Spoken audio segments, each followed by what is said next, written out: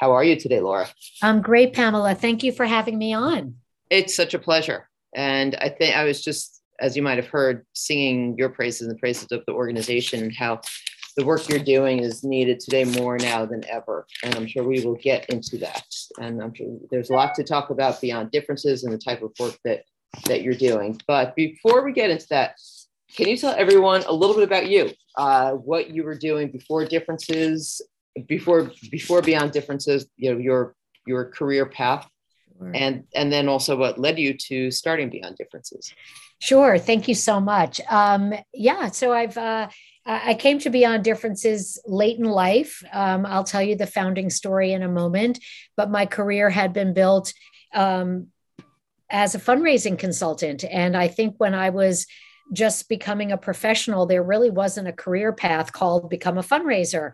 But in fact, I really enjoyed working behind the scenes, whether it was for nonprofit organizations who were working on progressive causes or social justice or women's rights, and political campaigns and candidates.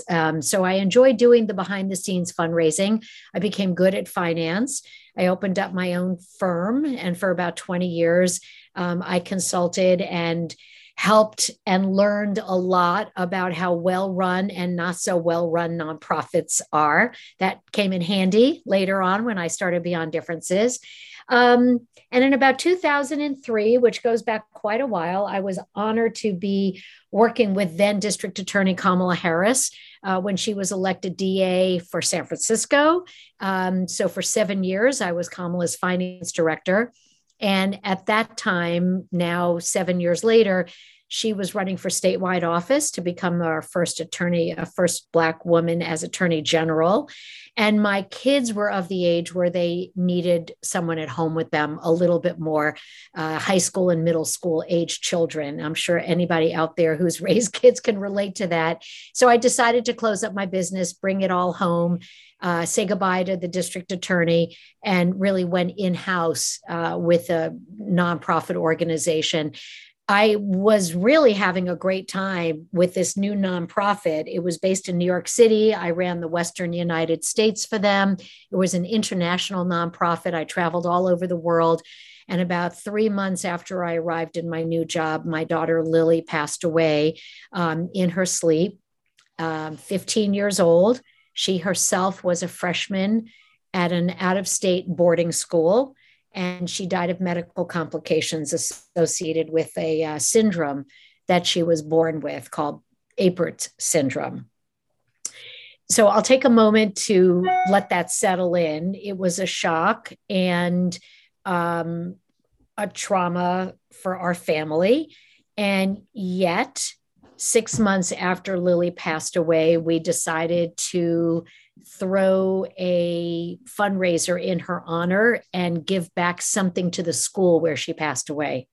And during the planning of this party that we were going to have in Lily's honor, we stumbled onto what really mattered to Lily. What she experienced in middle school was feeling left out. We had no words for social isolation in those days. This was in 2010. And I can assure you, nobody understood social isolation, but I saw with my own eyes that that's what Lily was going through in middle school, which is not coincidentally the reason she decided to leave our local community when it was time to choose a high school. So we decided to throw a barbecue in her honor, raise some money, and promote this issue for the very first time. And so I'll just pause for a moment and let you know that that was the beginning of Beyond Differences. And I'm happy to answer questions or go deeper, but it was pretty crazy how it all got started. And it really was because of Lily's passing and a group of her former classmates who never really understood why Lily felt the way she felt, and then started putting the pieces together with me. And we decided to form this nonprofit. So, and I know, as I've known your family for a long time, and I remember this happening quite well. I'm sorry, the phone is ringing here at KXSF. But I'm just going to ignore it. Anyway, usually it's just spam but But I remember when that happened and how it was just this really sad, tragic event. And, I'm sure for you, it's nothing, losing a child is something that nothing that you really get over. But do you feel that with starting Beyond Differences and now at least seeing where it is and how it's helped so many kids, how does that make you feel?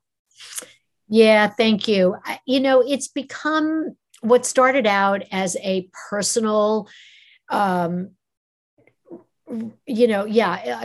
is probably the right word, because there is nothing equivalent to losing a child, especially the shock of it and the unexpectedness of it. I really can't even imagine what's worse, being prepared or not being prepared. It all doesn't matter at the end of the day. It's awful.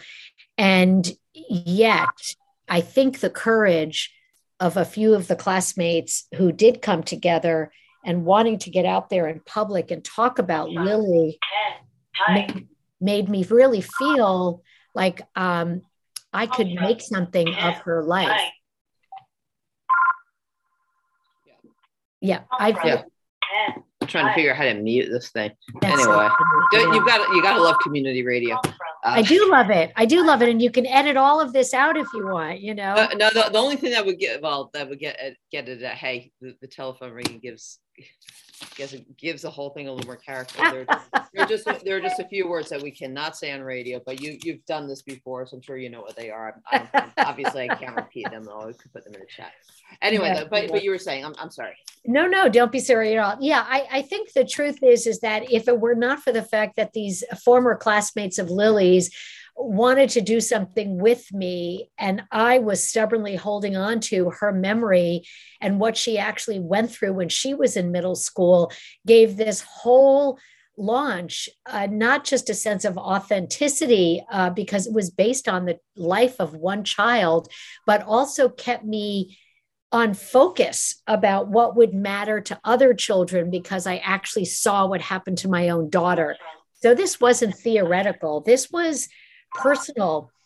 And the answer to your question is, of course, I'm incredibly gratified about the fact that we have grown into a national organization over the past 12 years. And the numbers are staggering to even me.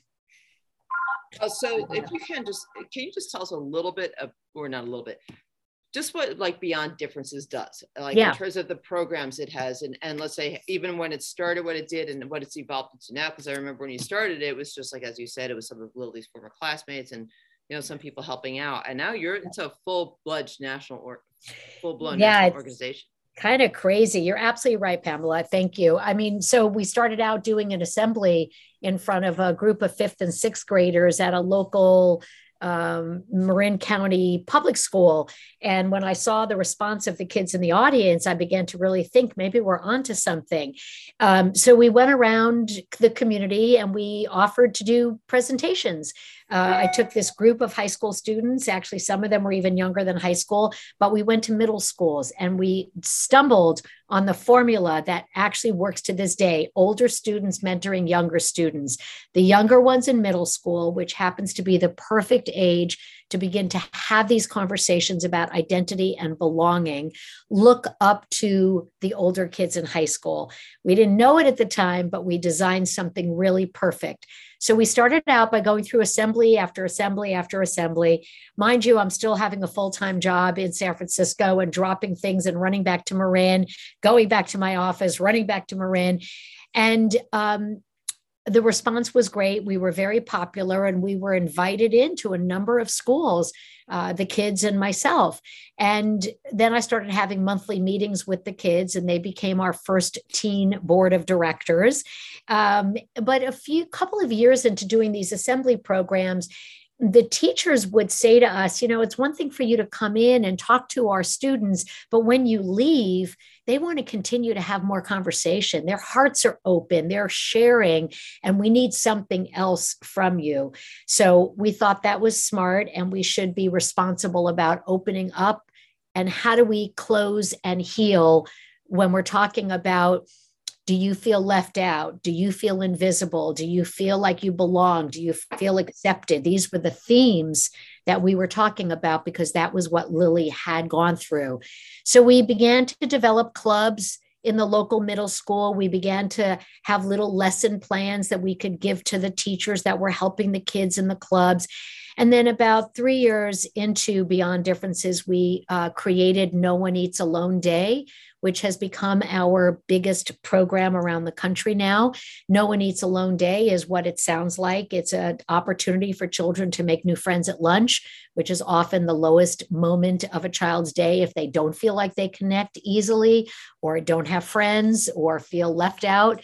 The signs of social isolation sometimes are obvious, like nobody sits with this child, but some other children like Lily used to hide in the library or hide in the girls' bathroom or wander around the gym or the playing field. And so you don't always know from an adult who those children are, but the children know who each other are. And that's why having a peer-to-peer program means so much and is so good. So No One Eats Alone became our biggest program. It comes now with a set of lessons for teachers to use, a student leadership unit. We developed a fall program called Know Your Classmates, which is a back to school. Laura, I think we lost you for a second. Learn how to make friendships at the beginning of the school year. Yeah, I'm sorry, Pamela. Did you want to? Oh, we lost you for just a quick second. Oh. Yeah. Okay. But you're back. You're back.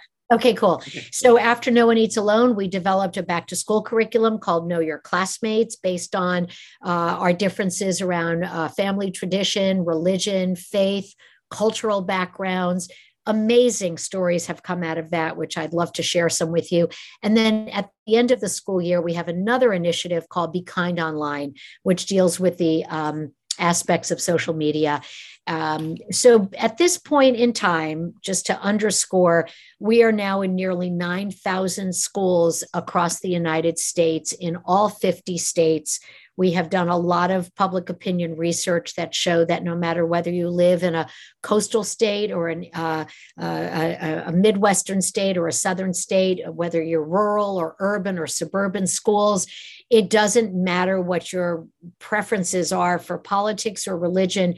Teachers know that children in their classes are showing up every day with issues. Before the pandemic, it was definitely happening.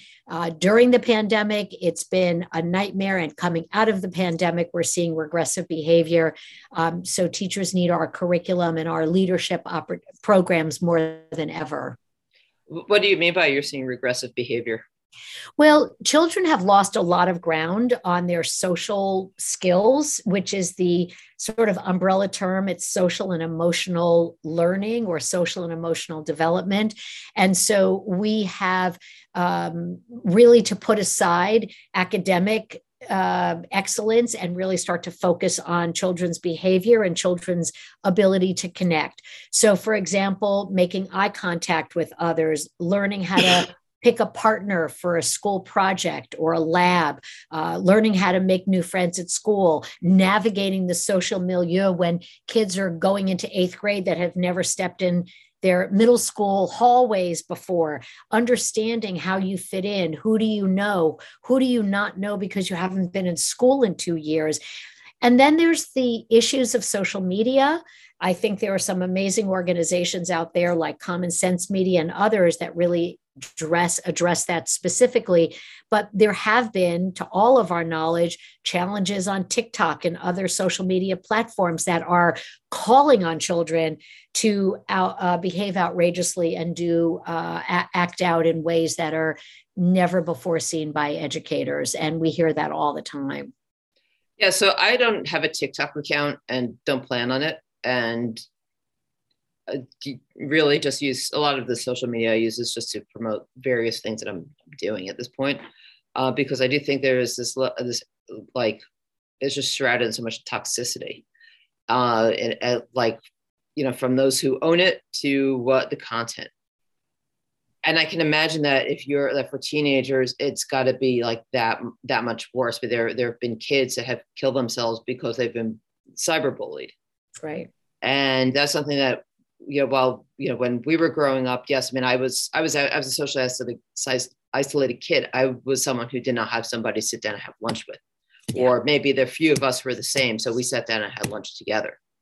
But that was really hard. But then to have what's happening with social media on top of it. And I just don't, I've got to say, I'm kind of happy I don't have kids for that reason. I mean, it's so difficult. I know. To like how, you know, when Lily and Abram were growing up, you didn't really have social media, but I'm sure you must hear from parents all the time saying like, how do I navigate this? How do I deal with this?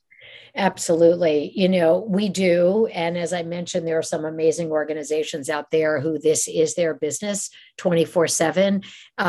But for us to talk about social isolation, belonging, and connection, and not talk about the elephant in the room, which is social media, its upsides, and frankly, its many, many downsides.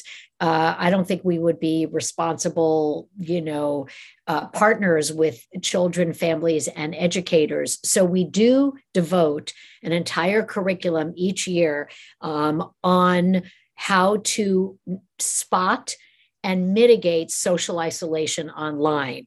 We are not telling children you should not or could not use social media. We know that that is not our job, and that horse is out of the barn. What we can do, though, is to teach children how social media companies are manipulating what they see and what they view. We can talk to kids about how posting or doing some innocuous things would really cause another child to feel great harm and hurt. We know that depression and anxiety occur when children are feeling left out and socially isolated.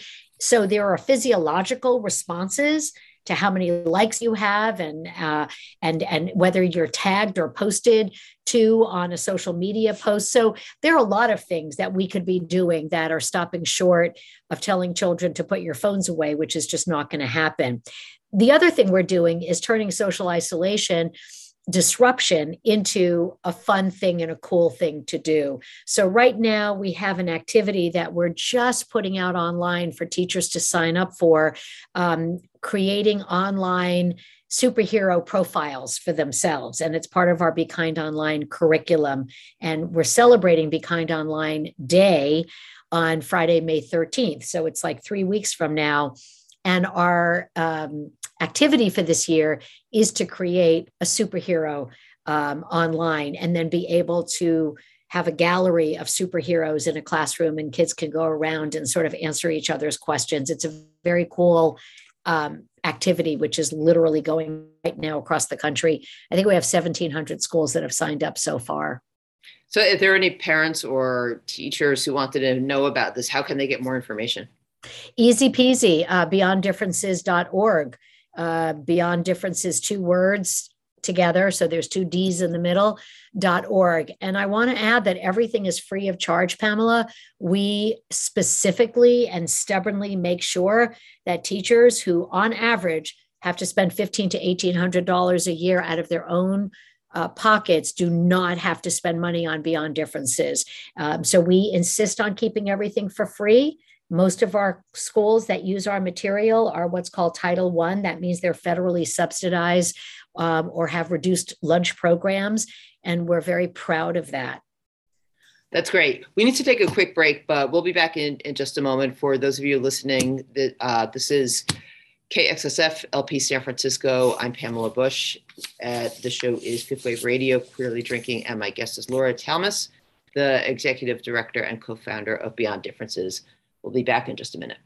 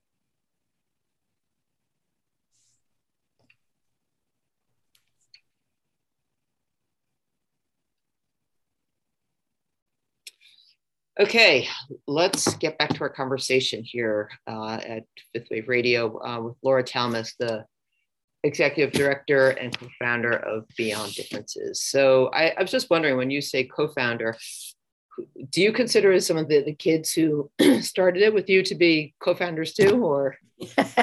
I love it. Yes, except that's not the co-founder. It's my husband, Ace, who really is the co-founder with me of Beyond Differences. And I have to give him a ton of credit, because even though he also maintains a full-time professional career, he has put his heart and soul into Beyond Differences.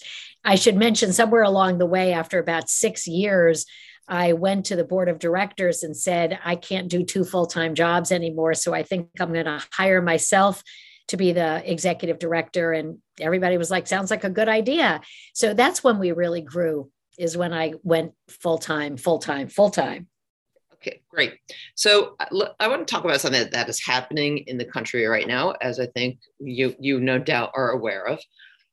I mean, you said that you're in every state, and regardless of your political positions, but now we have in several states, in Texas and Florida, and there are many, I was listening to a show earlier about there were hundreds of bills through different state legislatures to ban books, to not teach critical race theory, which these people don't even know what critical race theory is. They just know that,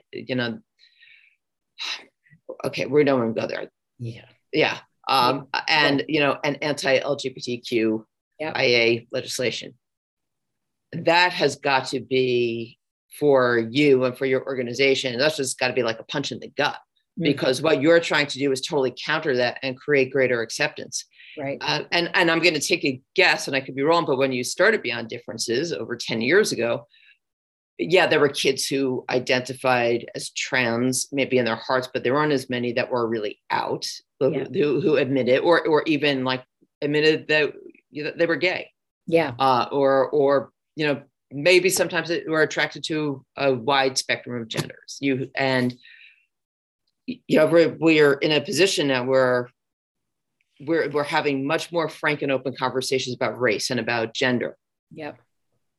But then we have this backlash happening in so many states, and it's not like it's just the South. It's something like 42 states have these bills that are going through. How do you see where there's a way that Beyond Differences can be a counter to this reactionary, bigoted movement that's going on throughout American education? Yeah, it's a really discouraging conversation out there that you're exactly right about. First of all, the conflation between social and emotional learning and critical race theory has pushed us backwards for so many years now that it's just really, it's criminal. Because if you ask a parent, do you want your child to have self-management skills? Oh, yeah, of course I do. Do you want your child to grow up with more self-confidence? Well, yes, of course I do. Do you want your child to have relationship and communication skills with others? Yes, of course I do. Well, then that is what social and emotional learning is. It is not critical race theory, but the two have gotten mixed together so that now SEL programs are being thrown out along with the fear of critical race theory being taught to their children. So first of all, there has to be an uncoupling of this. Second, I'm absolutely furious about the number of bills that are winding their way through all these state legislatures that are taking on social and emotional learning that are needed more than ever in our country, as you said, Pamela, to learn acceptance and belonging. And the fact is that this is what teachers are dealing with in the classroom every day anyway. And the fact that there is a lobby now, in my opinion, of parents who are angry and feel that we are somehow creating children to be something other than who they are is absurd. But that's what we're up against. Here's what we can do about it. As a as a private nonprofit corporation, I can put out as much curriculum as I want, take it to the edge and go over and call out the injustices against marginalized children. We've done that from day one. We were the first in the country to talk about the increase of hate and bullying against Muslim American children when a certain former president was running for office in the summer of 2016. We teamed up with the Muslim American network called the Islamic Networks Group, and we co-wrote our first curriculum called Know Your Classmates, which, by the way, was modeled on President Obama's Know Your Neighbors initiative. And we thought, well, if we're going to know our neighbors, why don't we do something for children to know their classmates? And that's how that happened. We also were the first in the country to write middle school curriculum to stand up for the AAPI youth in our country. And we've been doing that now for, I think, 3 years. This coming summer will mark 3 years since we first talked about that issue. We have taken on LGBTQIA plus curriculum. We have been talking about this stuff. And what we tell schools are take all of it, use what you can, but it's here for you. And we have to keep pushing hard on this because teachers need it, children need it, and parents are going to stand up and defend their children's right to be who they are. That's who we work with. That's just what we stubbornly have to continue to do. What have you been hearing from teachers in some of these states, like in Florida and Texas? And we could go down the list. Yep. where especially, Florida being a great example of that, where, there's don't say gay. Have you heard from any teachers who are just trying to figure out what to do when they really want, they have kids who obviously are, have, for lack of a better term, non-normative gender and sexuality. Up until recently, there was inclusion in the classroom, and now all of a sudden that's been closed down. Right. Well, I can give you examples of what teachers need and why I think Beyond Differences has grown so much is because in spite of whatever the adults, governors, lawmakers, or some parents want to do, teachers are, as I mentioned, being confronted by the realities of their children coming to them and saying, I can't go home and talk about this, but here's what I'm thinking. Trans kids are contemplating suicide in Utah, where it's the highest, obviously, conservative religious state, one of them in the country. Teachers in Arizona who are in what's called our professional development cohort are asking whether or not they could continue to be taking classes with us because they're afraid that perhaps they're not allowed to be doing that. Pamela, I need to quickly go answer my doorbell. I am so sorry. This is embarrassing, but somebody is here. So would you forgive me? I have to. There's a repairman here. Sure. No, I'll forgive you. Will you be able to come back? Of course. Okay. 10 seconds. 10 seconds. Okay. We can give you 10 seconds. In the meantime, it's time to do another underwriting announcement. So no worries. They're pretty funky, but thank you for understanding. I'll be right back. Of course. No problem. Okay. Well, everyone will be right back in just maybe 30 seconds.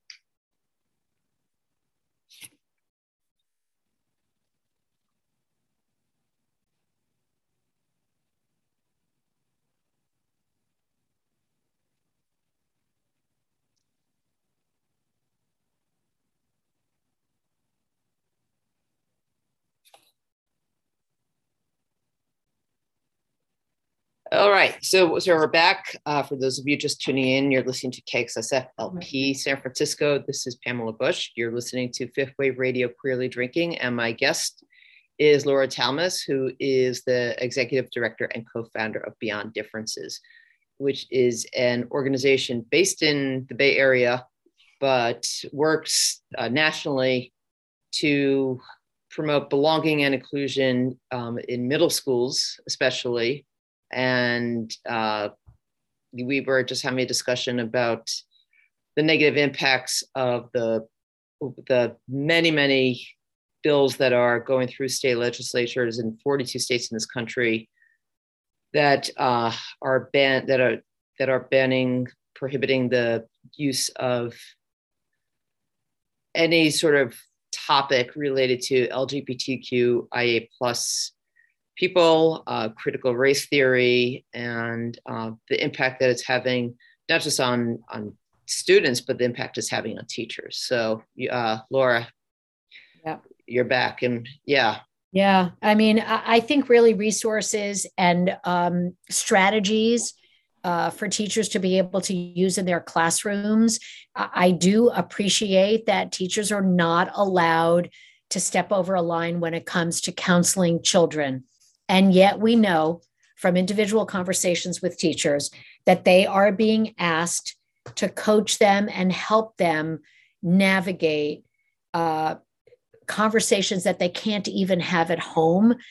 And it's very upsetting and disturbing. I'm not sure that really is new, but the issues are new. The topics, as you said, that teachers are not allowed to talk about at school is new, because we're all aware and awoke. And we need to have these conversations because this is what the kids are actually experiencing and going through. So depending on the state that you're living in, there are sometimes 100% shut down ability to use curriculum, to be participating in a teacher's workshop. And certainly there are governors that are passing egregious laws that are prohibiting any kind of conversation around this stuff. So I just echo everything you're saying, and all we can do is to keep responding with, we're here for you, we're free, we have the right resources, the right strategies. We can put you in touch with other teachers that are teaching the same material so that you can learn from each other. This is what we can continue to do. And in spite of whatever the leaders of the states are doing, the teachers are coming to us. And that is evidenced by the fact that we're growing every year, bigger than I ever thought possible. Well, for instance, could a teacher, let's say in Florida, if a kid were to come to them, a trans kid, and say, I'm struggling with this, I can't go home. And it would teacher be able to then say, okay, here are some organizations that can help you. Let's say something like Beyond Differences, but also something that is very specific to dealing, let's say, with trans kids. Is that even going, would they be breaking the law by doing that? Well, I'm not an expert in this, Pamela, but what I do know is that the governor is also targeting the elimination of sex education. The Don't Say Gay bill, I believe, is pertinent to K through 3.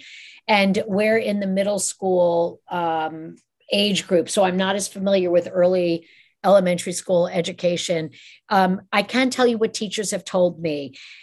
We're not a resource for kids to be able to go to as, let's say, a community clinic or a resource center for kids who are teenagers. I avail myself of all the current podcasts and articles and information that's out there as much as you probably do. So I do know that that's available for certain children in certain states, even hard to navigate red states, if you will. What we do is to provide teachers with curriculum, lesson plans, worksheets, videos, all kinds of resources that they could use to be able to bring up difficult topics, do it in such a way that is aimed at the middle school audience and also deals with marginalized children, so that everyone at school begins to notice each other and begins to promote acceptance.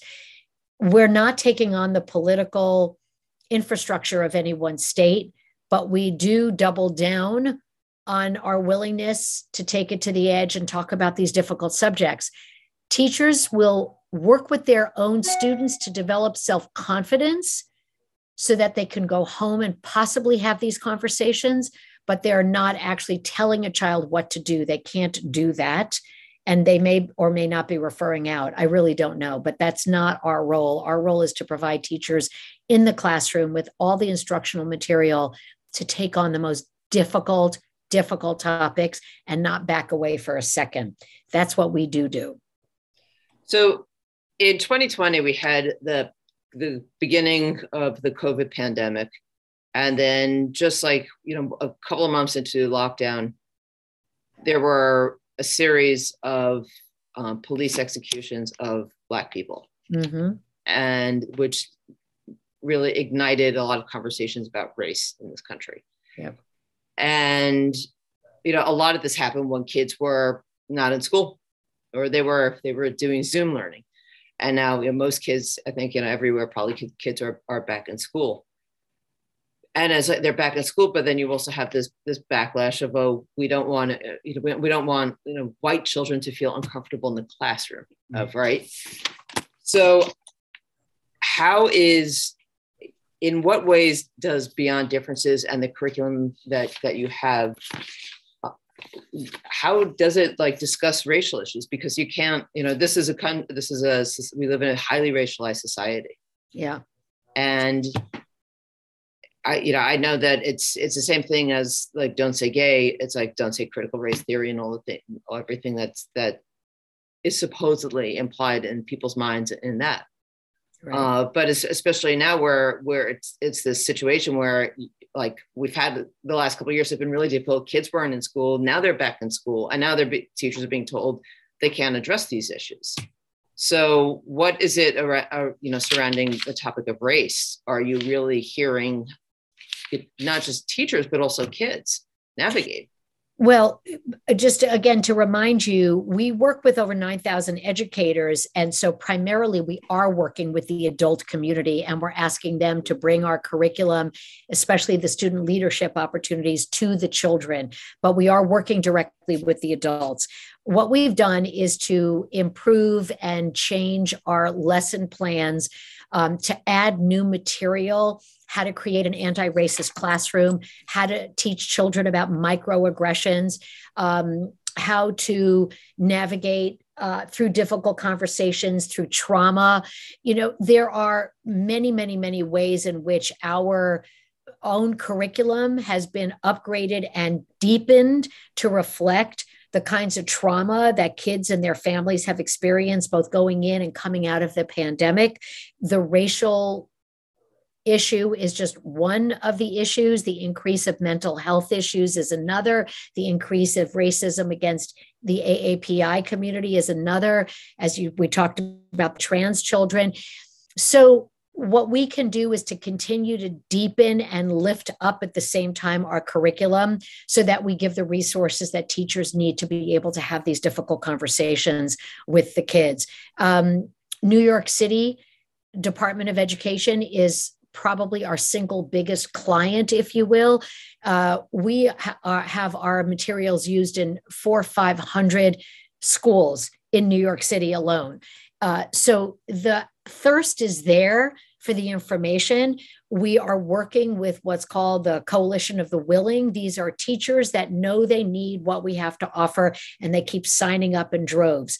We're trying to make it relatable for the middle school aged demographic, because these kids are smart, they're mature, they're getting too much information too quickly, because of social media and because of all the screens, but we're keeping up with it. And so building an anti-racist classroom, making sure that we write our curriculum through a DEI lens, all of these things that we're doing is helping to improve what we're able to offer to teachers. And if you were a teacher working with us, you would have no less than 30 to 35 lesson plans that you could use from the beginning of the school year all the way to the end and never run out of material. So it's there. And that's what we do to contribute to a healthier environment for kids right now. Yeah, but like you mentioned, New York City, and New York City it's New York City. So, yeah. You're which is great because it does have such a wide reach, and there are so many children enrolled in the public schools. But then I fear that what you're doing may not be reaching the communities that need it most. And I know that you are in so many states, right. But I guess the fear that I have is, especially now with these new laws that are coming down, and this is something you might not know for a while, like how it is going to impact the work that you're trying to do. I think there's a lot of us out there, Pamela, that are doing really righteous work. And I think you have a lot of senators on Capitol Hill, all the way to small nonprofits like my own, that are working together to lift up policy and lift up positivity and lift up disruption of the negative. I think we hear a lot more about the negative and the outrageous, and we have to keep fighting against all of it. But we just finished a year-round professional development cohort in Nashville, Tennessee, in Aurora, Colorado, in Phoenix, Arizona, in Orange County, California. We're at play right now to get new funding for Dallas, Texas, Minneapolis, Indianapolis. These are cities that are not necessarily blue liberal cities. And so I think, again, because we are in all the states, you have to understand that there are teachers that talk to each other, that need the information and know where to find it when they find somebody who's also been using our stuff. And so we're just one player on a vast landscape of good organizations that are fighting back. And I think it's being supported also by some pretty high level influencers, from celebrities to superintendents of states of education to Capitol Hill senators that are not just on the Democratic side. So I think there's a lot that's being done. And sadly, we have to untangle the needs of the children on the social and emotional side from the critical race theory nonsense that's being purported out there. But the more we can do that, and the more we can raise a generation of children who are learning to accept each other. And that is the benefit of being in 9,000 schools, is that we're reaching millions and millions of children. That's a group of people that are 12 today. The next generation, they're going to be voting, they're going to be teaching, they're going to be running for office themselves, and they may become parents. And so who do you want to be doing all of that? I would take a 12-year-old today that's in a classroom that's getting the material any day of the week. And the more we can do and the more we can push, the better it's going to be. We're seeding a new generation of leaders, and we're not marginalizing more children. We're lifting all the kids up to recognize acceptance and belonging and the humanity in all of us. Can't stop doing that. Well, so why do you think that that middle school is the right age to be doing this? It developmentally, it is not only scientifically proven that it's the right age, but I think we all can remember what it was like to go through junior or middle school ourselves. Number one, you begin to really disassociate a bit from adult influence and begin to turn to your peer group for fitting in, for acceptance, and for belonging. And who better to sort of influence one another than other students in your school? So even having an 8th grader mentor a 6th grader can make a world of difference to that 6th grader. And so middle school developmentally is the perfect time. They're coming out of the fog of childhood. They're ready to become leaders, and they are open-hearted and open-spirited if given the tools and the training and the information to go forward and become a positive functioning adult, which is really what we're trying to do here. But the pandemic has set us backward. I mean, there's no question about the fact that kids were experiencing trauma, and their brains were, neurologically in a fight or flight mode the entire 2 years of this pandemic. You can't learn when you're in that state. So the fact that we're coming out of the pandemic and we're back to being in person and back to learning skills about how to connect and be with each other is huge. But we have a lot of ground to catch up that we lost. And how do you see doing that? Well, I think we are doing that. Number one, we are working more and more with teachers, doing workshops in person, bringing in outside experts. We have a high school teen board of directors that's coming out of middle schools and into high school all over the United States. Those kids are being trained as activists, if you will, that are picking projects and helping us to write our curriculum, helping us plan our social media. So everything that we put out is informed by high school students, in addition to people who are experts in education. That makes it more relatable for the middle school kids. And so therefore, it is getting to the children through osmosis, through everything that we can do is the transmission of learning from older to younger student. Yeah, and I think that's, and I imagine also for the older students, there's a lot of learning that goes on there too. I mean, it seems like in a lot of ways, it's just a win-win for everyone. 100%, Yeah. 100%. Yeah. It's a great program, our National Teen Board of Directors. It's a great program. Yeah. And if there are any high school students who wanted to get involved in this, not to say they'd be on the board, but to get involved in what the organization's work, how would they find out about it? Also, beyonddifferences.org, and there's a drop-down bar at the top on the nav bar that's for Become a Youth Leader. We really do want more youth in 9th through 12th grade to apply to become on the teen board. We're having our first 4-day activist academy this June for the current group of students that are on the teen board. So there's a lot to look forward to if you want to join the teen board and become involved with a group of others who are like-minded and learn from each other. So now that the organization's been around, I can see, I think that you have somebody wants to get your attention back there or is saying goodbye to you. Yep. Okay, for those of you who are listening, we're just going to take a quick little brief interlude here for another PSA and we'll be right back.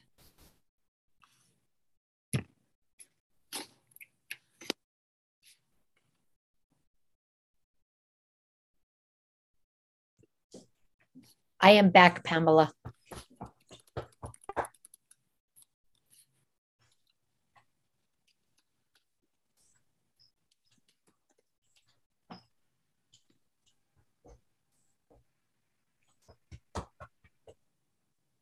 Okay, we're going to go out in a minute. Yes, we're going to go out. Yes, we're going to do that. Yes, yes. We're going to go out. In a few minutes, we're going to go. Yes, I promise you we're going to go out. Yes, I love you.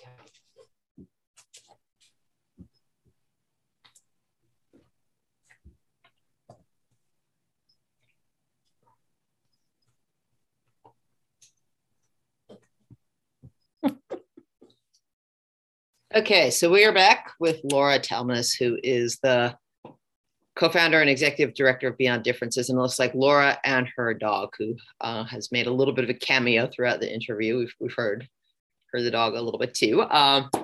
So now that the organization has been around for over 10 years, and you've had students, both like high school students who've been sort of mentors and middle school students, I'm sure you've heard stories of people, what people have said about how, Beyond Differences has, impacted them.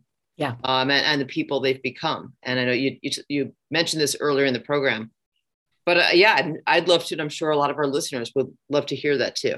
Thank you. Yeah, I think it's a great point, and I'm glad you asked me about it. We have probably about 160 students now that have gone through the high school program that really were volunteers on what we now know is a board of directors. And that required 4 years of commitment, monthly meetings, signing up to go out and do assembly programs, and all the work that's required to be a good board member.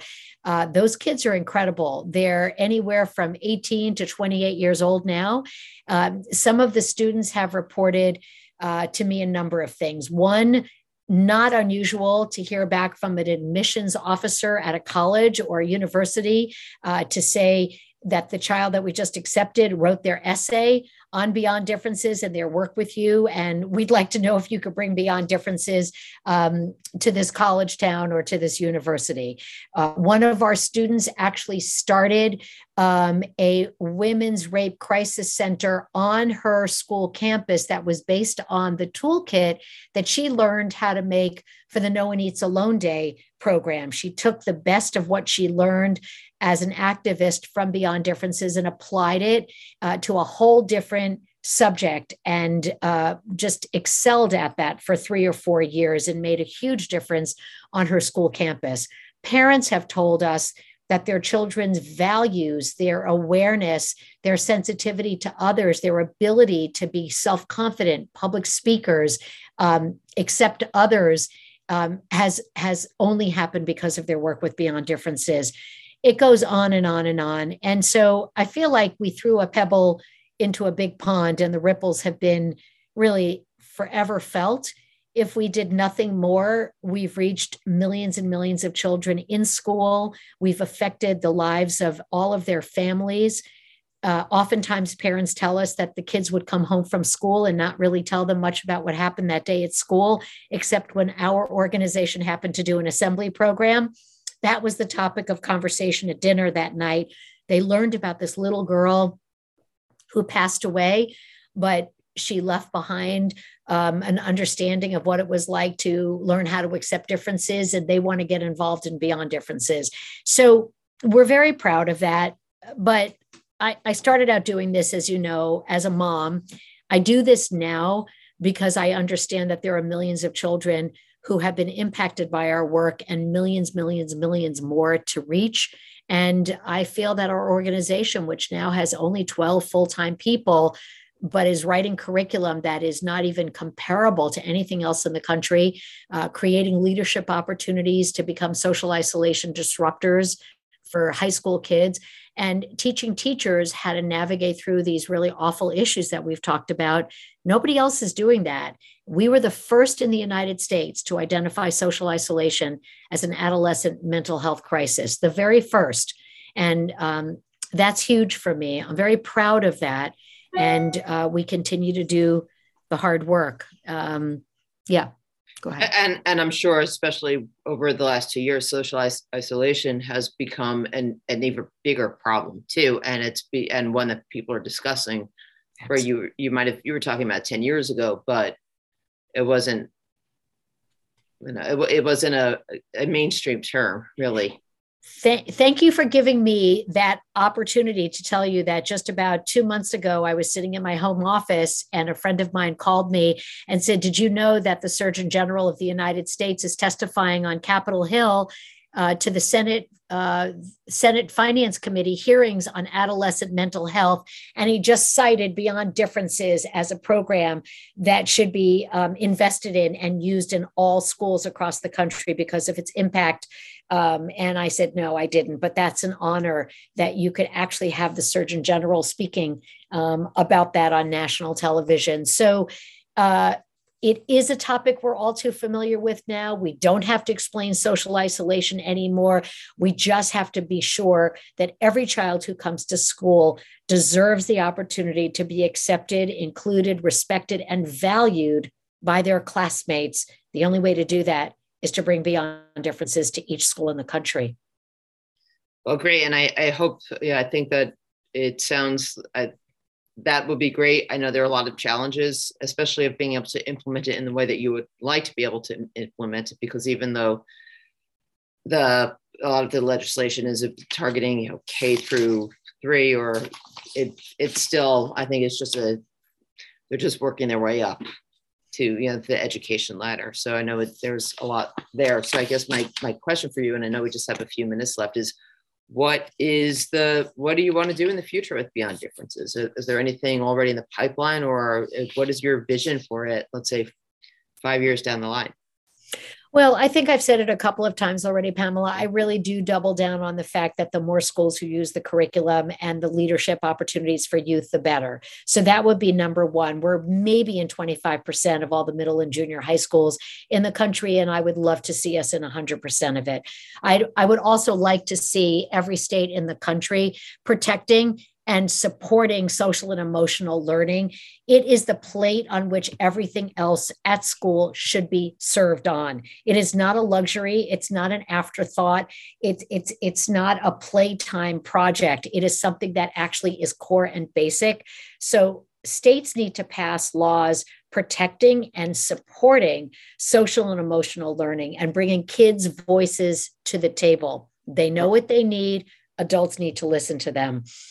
But then of course you're going to have the people say, well, kids go to school to learn, reading, writing, arithmetic, not social and emotional learning. Like that's the thing that you're going to be up against. We're going to agree to disagree about that. And we have enough evidence to show that there are millions and millions of children in schools where teachers understand that SEL is actually more important than anything else. So let's get this right and let's keep fighting. I'm not going to try to convince everybody, but the more schools that are working with SEL, the better. And the more laws that are passed to protect SEL, the better. Yeah. So I know that you've said a few times how people can get involved. They're interested in being part, if they're a high school student, they're interested in getting involved, or they're an educator. But if you're just someone who's out there and you're like, wow, this sounds like a great investment in our society. Yes. Donations. We are a tiny little scrappy organization. Our budget is small compared to our impact. So first of all, if you're listening and you have no time or you really don't know what to do and you don't even like social media, that's okay. We need donations because we subsist on philanthropy and the generosity of folks. Number two, if you work for companies that have employees that would like to get engaged in their local community, we have a couple of corporate sponsors who one of the best benefits is for them to be able to get all of their folks out into the community, bringing our toolkits to the schools and helping the children celebrate holidays like Know Your Classmates and No One Eats Alone Day. It's a heck of a lot of fun, and it's one of the most rewarding things that you could do. If you're a parent or an uncle or a grandparent, you can go to your children's school and advocate that they use more Beyond Differences material. You can follow us on social media if that's your thing. You can just write blogs. You could reach out to me personally. Anything that we can do to spread this is going to be important. That's the world that I'm in. I need help doing it. And it takes a village. Yeah, it does. And it is. I think it is very important work because it, as you said, the 12-year-olds who you're reaching today, they're the leaders tomorrow. Exactly. Yeah. It's really true. In a blink of an eye, they are going to be the ones who are going to be making the decisions. So time to spread. Yeah, it is. Well, we just have like a couple of minutes left. And I just wanted to leave this open to you to say if there's anything else that you wanted to talk about the organization that you feel we haven't covered. Thank you. It's been a really wonderful conversation. So I feel like you have asked great questions.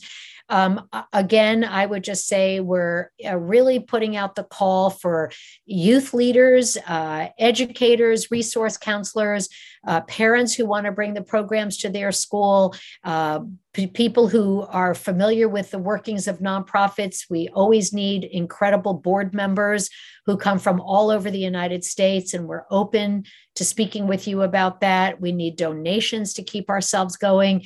And if you just want to follow us on social media and like what you see, you could repost, retweet, whatever you want to do. We would love it. We're small, we're scrappy, but we subsist on getting bigger almost every day. And I think we're making a huge impact. Great. Well, thank you so much. Thank you for the work you do. And thank you for spending this hour here with me discussing the Beyond Differences and the work that you do. It's been so much fun. Thank you. Of course. All right. Well, I will let you get on with your day and your dog and any other deliveries that you have. And yeah, let's stay in touch. Sorry about the disruptions. Thank you. That as said, it's community radio. That's what we're all about. Thank you, Pamela. Great interview. Great. Thanks. Thanks so much. Bye-bye. Bye.